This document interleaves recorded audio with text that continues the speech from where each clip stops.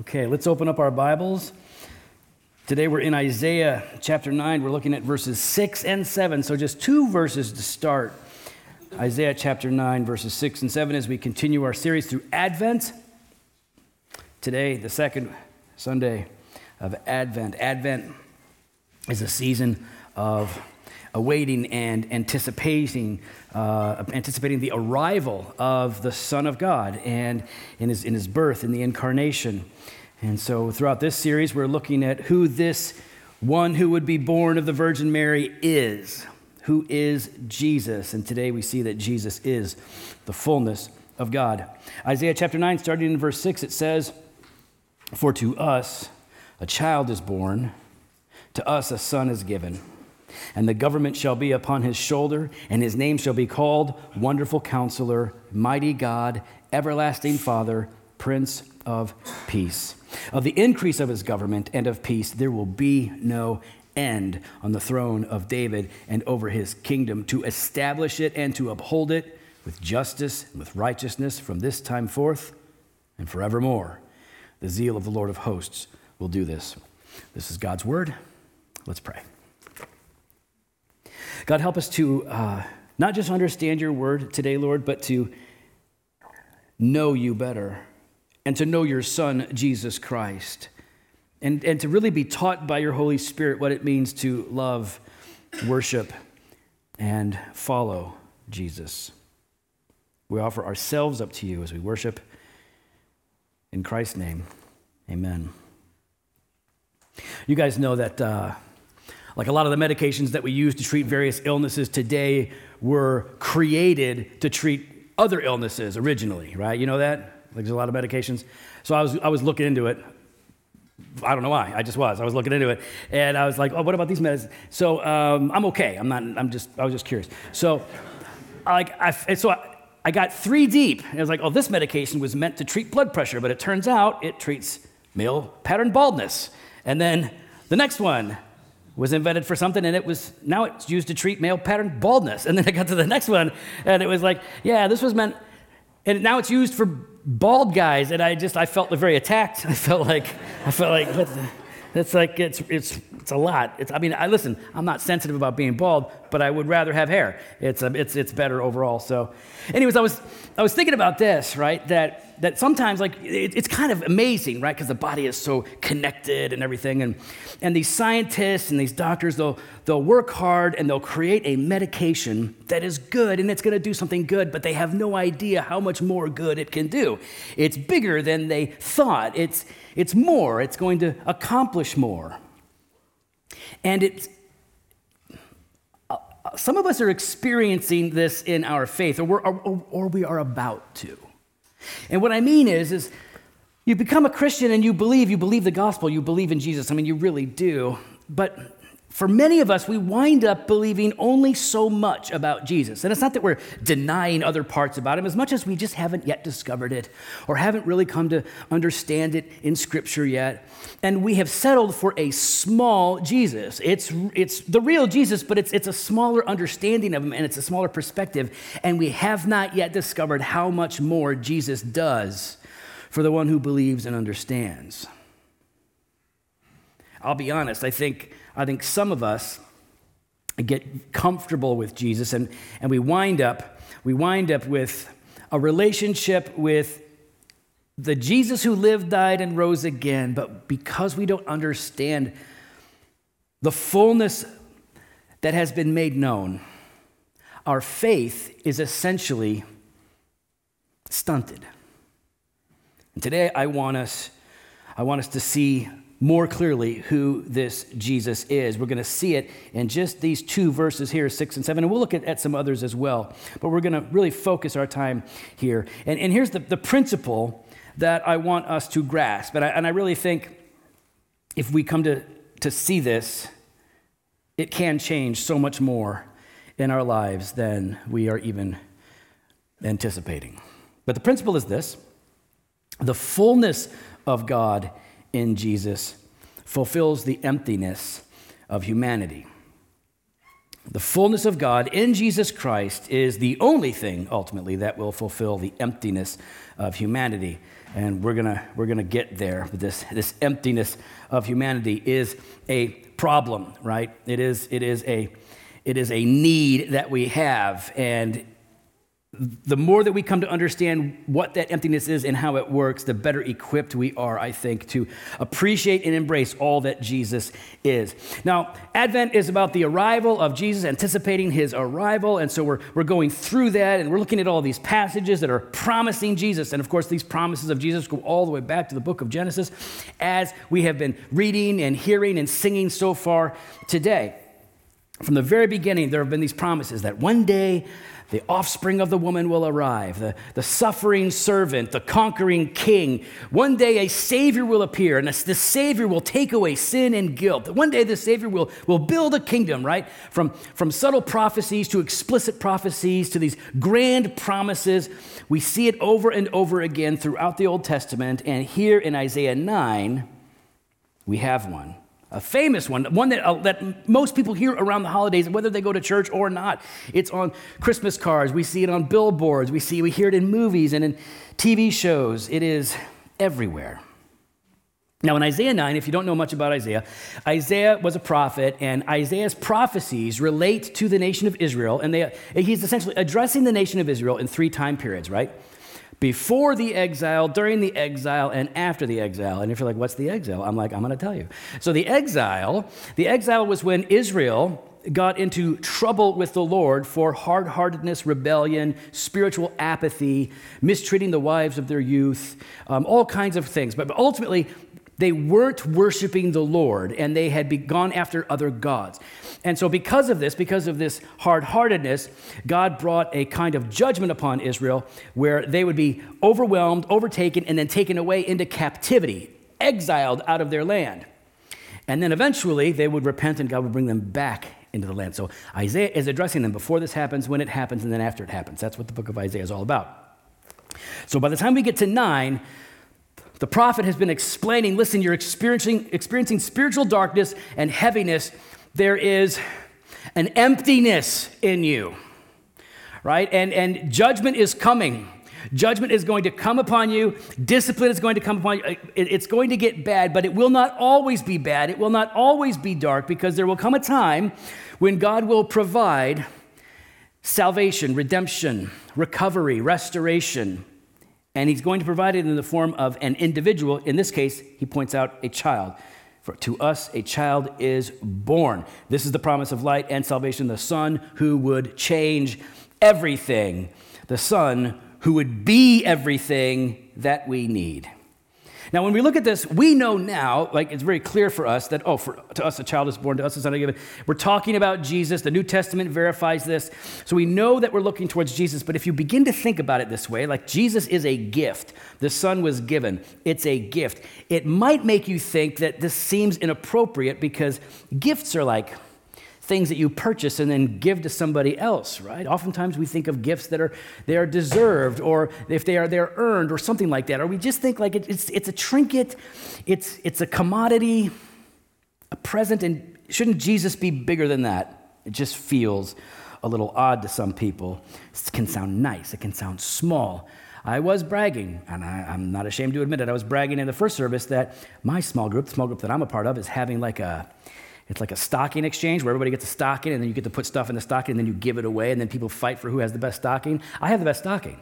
My stocking will be the best because I went to Temu, and I ordered some cool stuff off of Temu. And so I'm going to have a good stocking. It's already came in. I'm early, good to go. My stocking's going to be the winner, I think. I hope I can get it back, because I kind of want that stuff. So we think we got a gift. Oh, it's a gift. It's something that you give to somebody. And isn't Jesus bigger than a gift? Isn't Jesus supposed to be bigger than a T-shirt? Because I know that for a lot of people, and a lot of professing Christians, and I think even for some real Christians sometimes, our relationship to Jesus is sort of like our relationship to our favorite T-shirt. You got a favorite T-shirt? If you have a favorite T-shirt, you probably understand what I'm talking about. Your favorite T-shirt is something that you actually have feelings for. Like if you have a favorite T-shirt, like that T-shirt is, that is so cool. I love that T-shirt. You love how it fits. You love how it makes you feel. You get a sense of identity when you wear that t-shirt. Like, this is who I am, everybody. Check it out, Maybe it's got something on the sleeve or something on the back or something on the front. Maybe it's got a message. Maybe it doesn't have a message at all. But your favorite t-shirt, right? You feel it.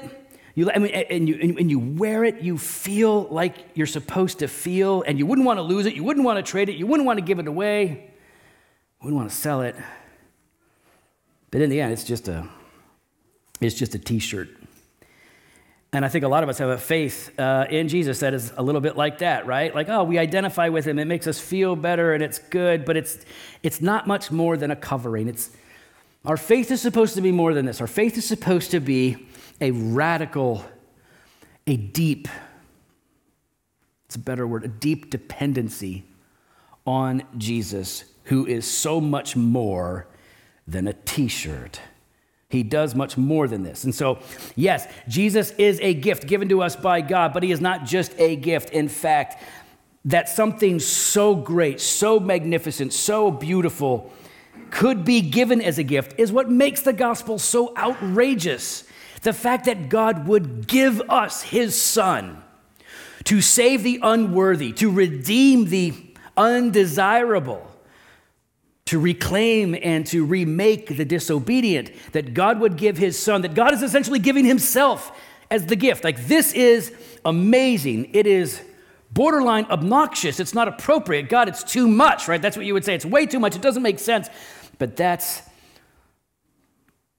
the outrageous nature of the gospel. The son is given to us. It says it here. Luke 2:11 repeats the same thing, that unto you this day, right, is born Jesus, the Son of God. So this gift is often misunderstood. It is often underappreciated. And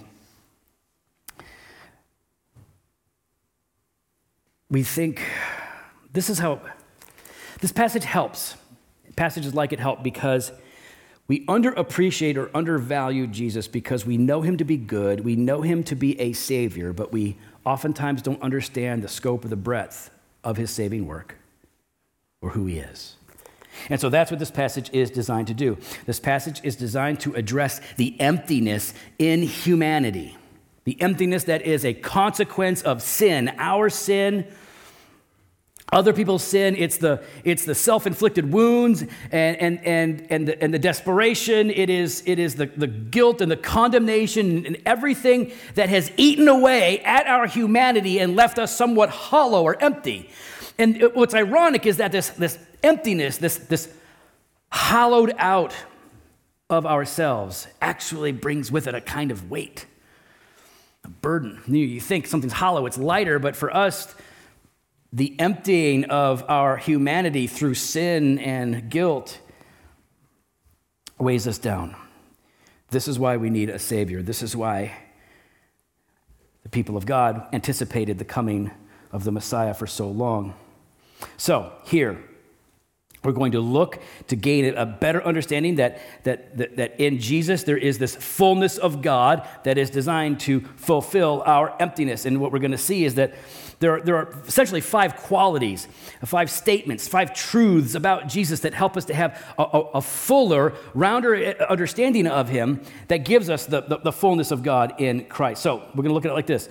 What do we see in this passage? Jesus is King, Jesus is Counselor, Jesus is Mighty God, Jesus is Everlasting Father, and Jesus is Prince of Peace, right? That's going to help us to get a bigger picture of Jesus than most of us tend to settle for, right? Maybe you might have 1 or 2 of these things in mind most of the time, but we aren't thinking about the others, and we want to have all of them together. So, Jesus is King. For to us a child is born, to us a son is given, and the government shall be upon his shoulder. Right? Verse 7 says, the increase of his government and of peace there will be no end on the throne of David and over his kingdom to establish it and to uphold it with justice and with righteousness from this time forth and forevermore. Jesus is King. The one who was born a king. The Jesus that we believe in, the Jesus that we follow, the Jesus that we worship, he is a king. It says the government rests upon his shoulder. You guys understand that metaphor, right? That we use that even today. Oh, he's carrying a lot of weight, right? Oh, it's all on his shoulders now. She's got it. It's all on her shoulders. This is an expression, right? The responsibility rests with the person, someone else. Or you might even say it about yourself. I got so much weight on my shoulders. What you're saying is I am responsible for these things. And we see that the government rests upon the shoulder of Christ. He shoulders it. He bears it. It is his responsibility because it is his government. And it's not a worldly government. It's not an earthly government. It's not a city or a town or a country. It is a kingdom that is spiritual in nature. Jesus is a king who reigns over a kingdom that exists, that is here, that can be entered into, but cannot be seen with human eyes. Listen to what Jesus says in Luke chapter 17. Being asked by the Pharisees when the kingdom of God would come. And the reason they ask is because this was a debate and people have been anticipating that the Messiah is going to arrive and he's going to establish a worldly kingdom, right? That has candidates and campaigns, right, that are successful in implementing a resurgence. Like they want to see a renewal of Israel, and so they're waiting for a real political leader. And so the Pharisees are asking when the kingdom of God would come. And Jesus said, the kingdom of God is not coming in ways that can be observed, nor will they say, look, here it is, or there. For behold, the kingdom of God is in the midst of you. It's already here, but you can't see it because you don't have faith. The kingdom of God has arrived. Jesus makes this point again and again. And he knows as king that the kingdom is here because he's the one inviting everybody in. He's inviting everyone to belong. He invites the outcasts, the renegades, the rebels, the tax collectors, the prostitutes. He invites those that are considered beyond help, beyond redemption. But he also invites the self-righteous and the educated because they all have the same thing in common. They're all unworthy sinners who have been hollowed out by their own sin. They need redemption and restoration and forgiveness and cleansing. And the only way that this can happen is if they enter into this new kingdom that is spiritual, where faith is what it costs to enter, belief. And in doing this, they are remade, refashioned, and joined together as a new people. Jesus is this king whose government rests upon his shoulders. And that it is spiritual in nature is repeated in many different ways. Let me give you one other example. Romans chapter 14, verse 17 says, for the kingdom is not a matter of eating and drinking, right? Things that we would normally see in a kingdom, but it is of righteousness and peace and joy in the Holy Spirit. And this government, right, isn't going to last just a term. It's not 4 years or 8 years. This is a government that will never end. In fact, it's not just a government that will exist, but it is a government or a kingdom that will expand. It will continue to expand as more and more people continue to believe in the gospel and follow Jesus. Now, what makes this so amazing for us, right, and that we really need to grasp when we say that Jesus is a king, is that Jesus is a king like no other king, right? Because I don't want any of the world. I don't want any more worldly kings. I mean, we have to have some rulers. We've got to vote for people, right? But I mean, at this point, I only watch any of the debates just to see how awful everybody is. Everybody's the worst. On both sides, everybody's the worst. I'm just embarrassed for everybody. And it doesn't mean that they don't say something good, like, oh, that's a good thing to say. But just wait a little while, and they'll say something horrible later. Jesus is king like no other because Jesus doesn't just rule. He doesn't just rule perfectly and justly. Jesus as king loves. I mean, he genuinely loves.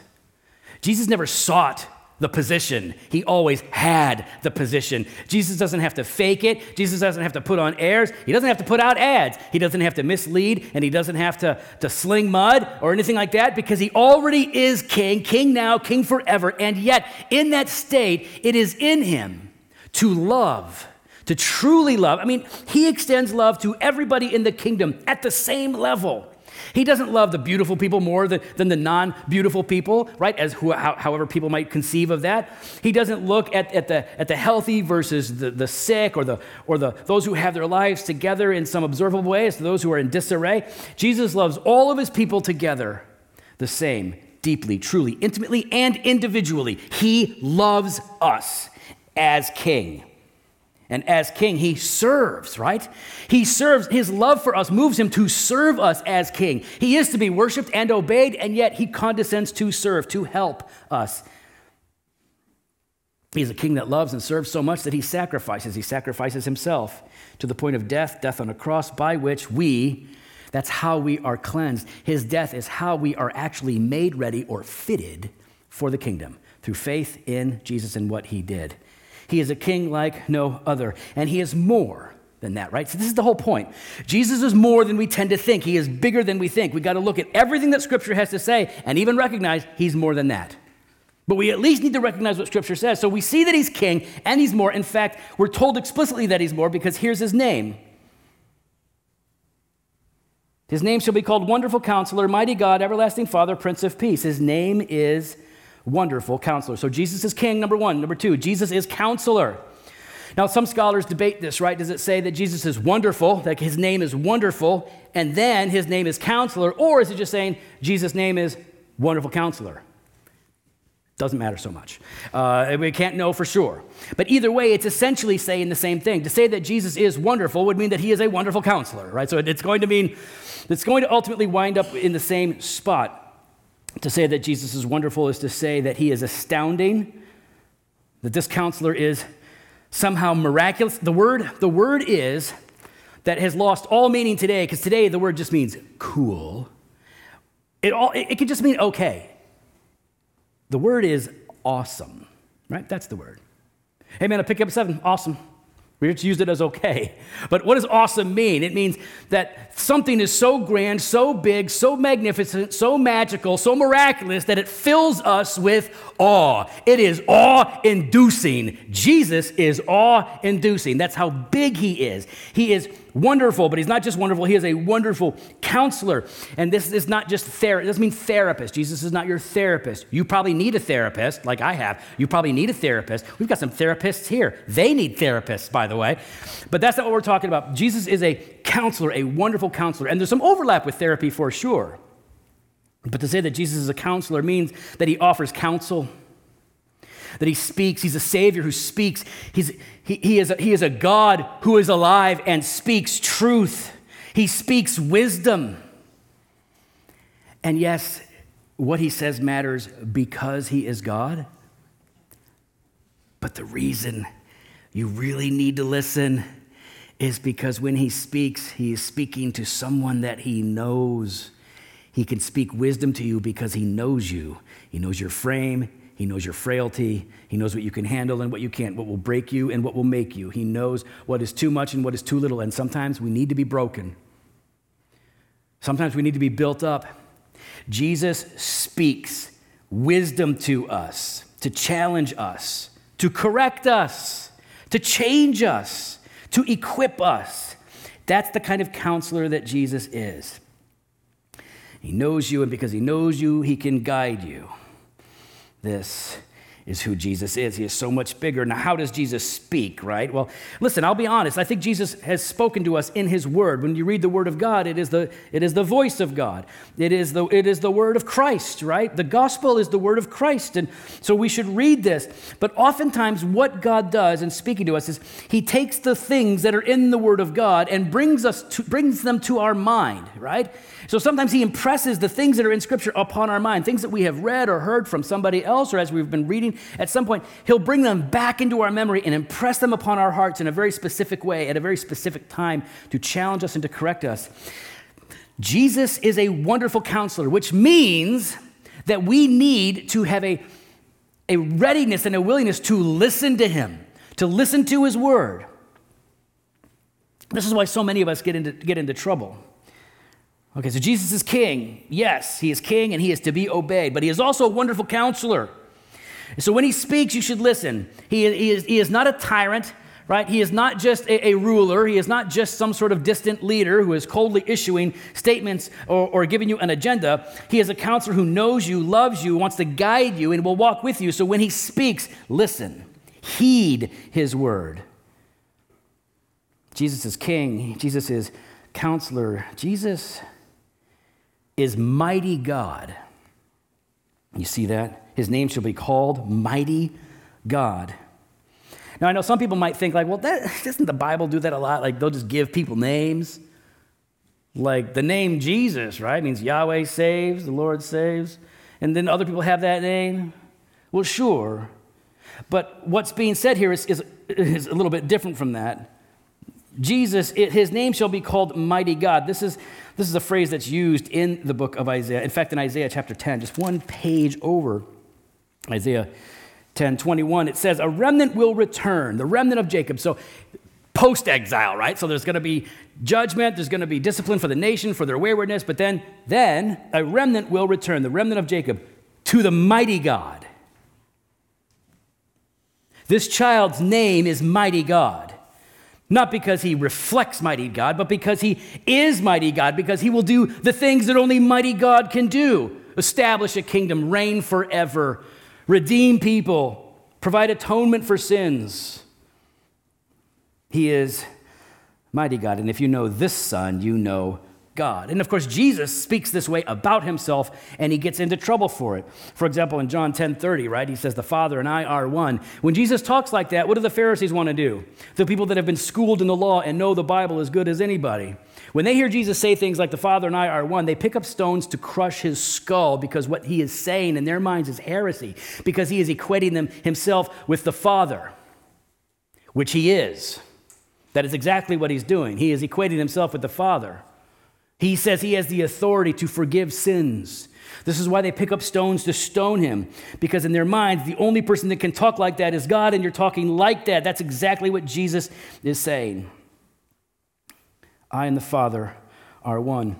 Listen to John chapter 1, verse 18. It says, no one has ever seen God. The only God who is at the Father's side, he has made him known. So hang on, nobody's ever seen God. Okay, God is a spirit.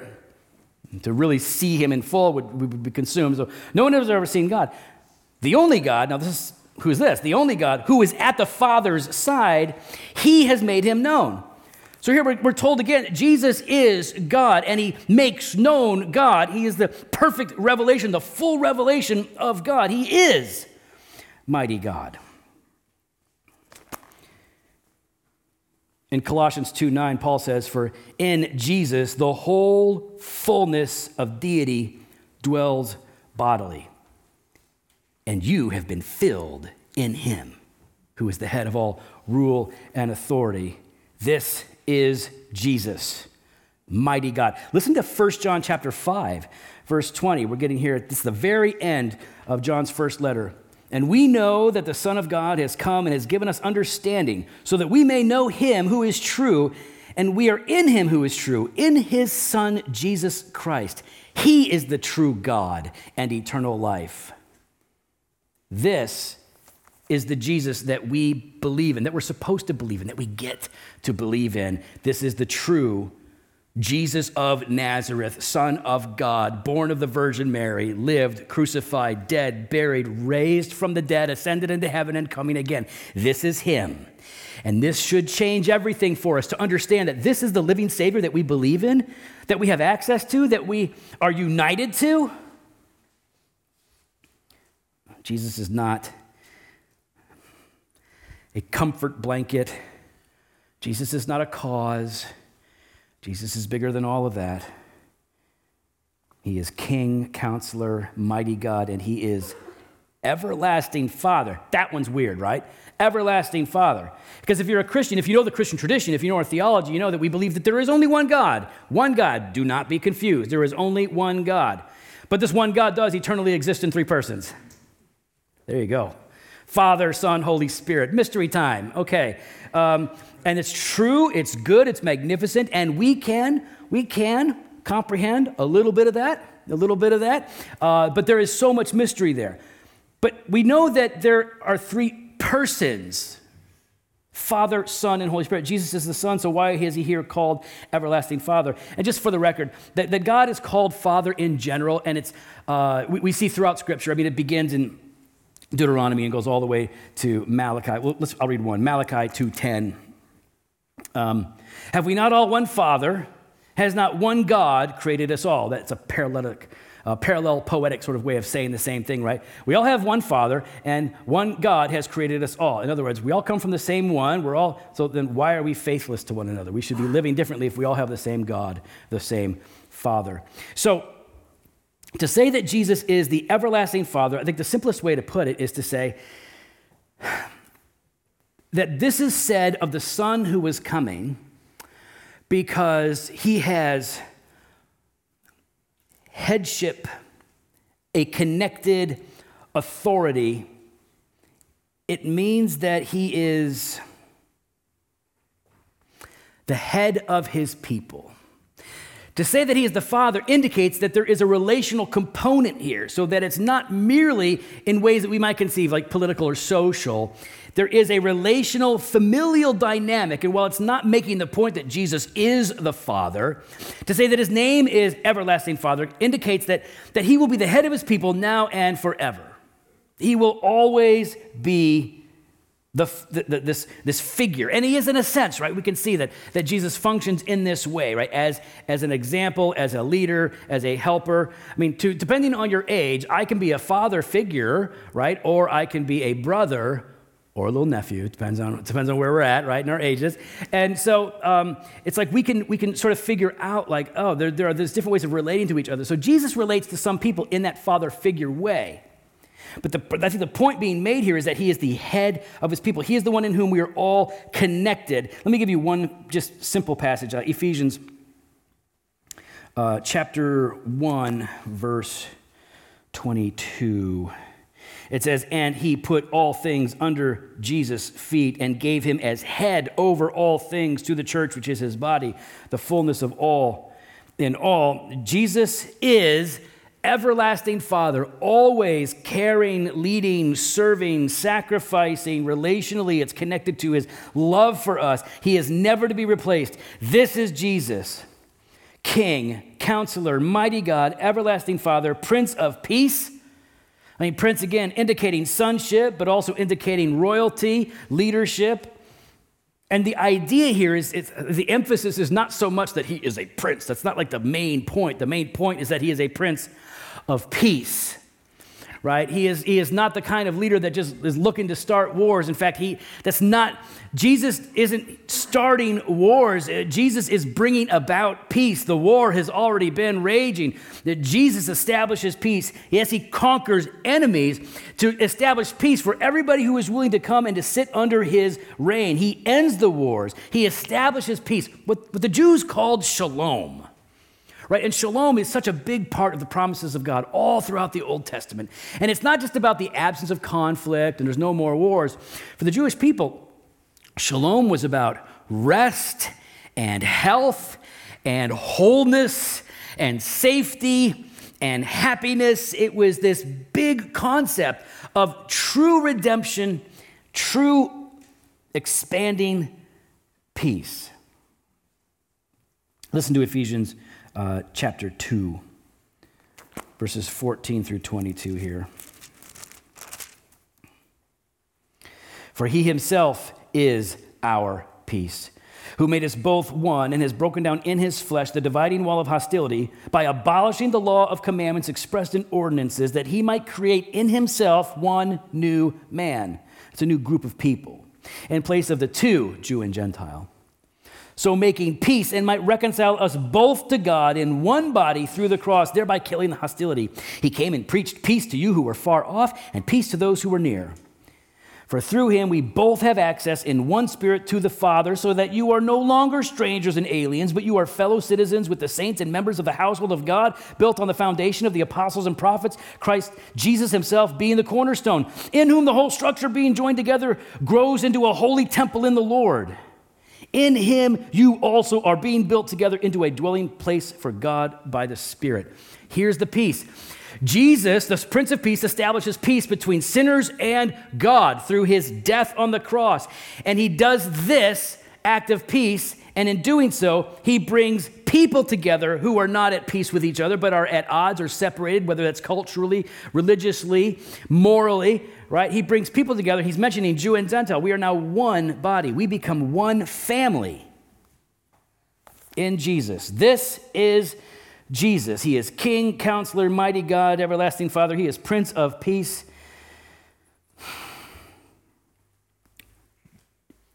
The fullness of God in Jesus is what can fulfill. It is the only thing that can fulfill the emptiness in humanity.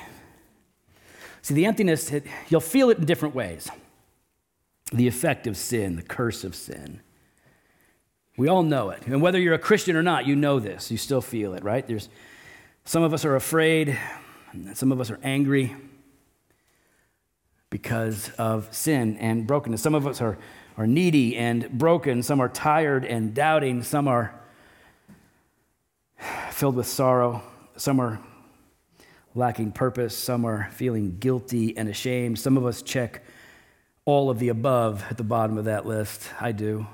I check all of the above. I am oftentimes all of these things.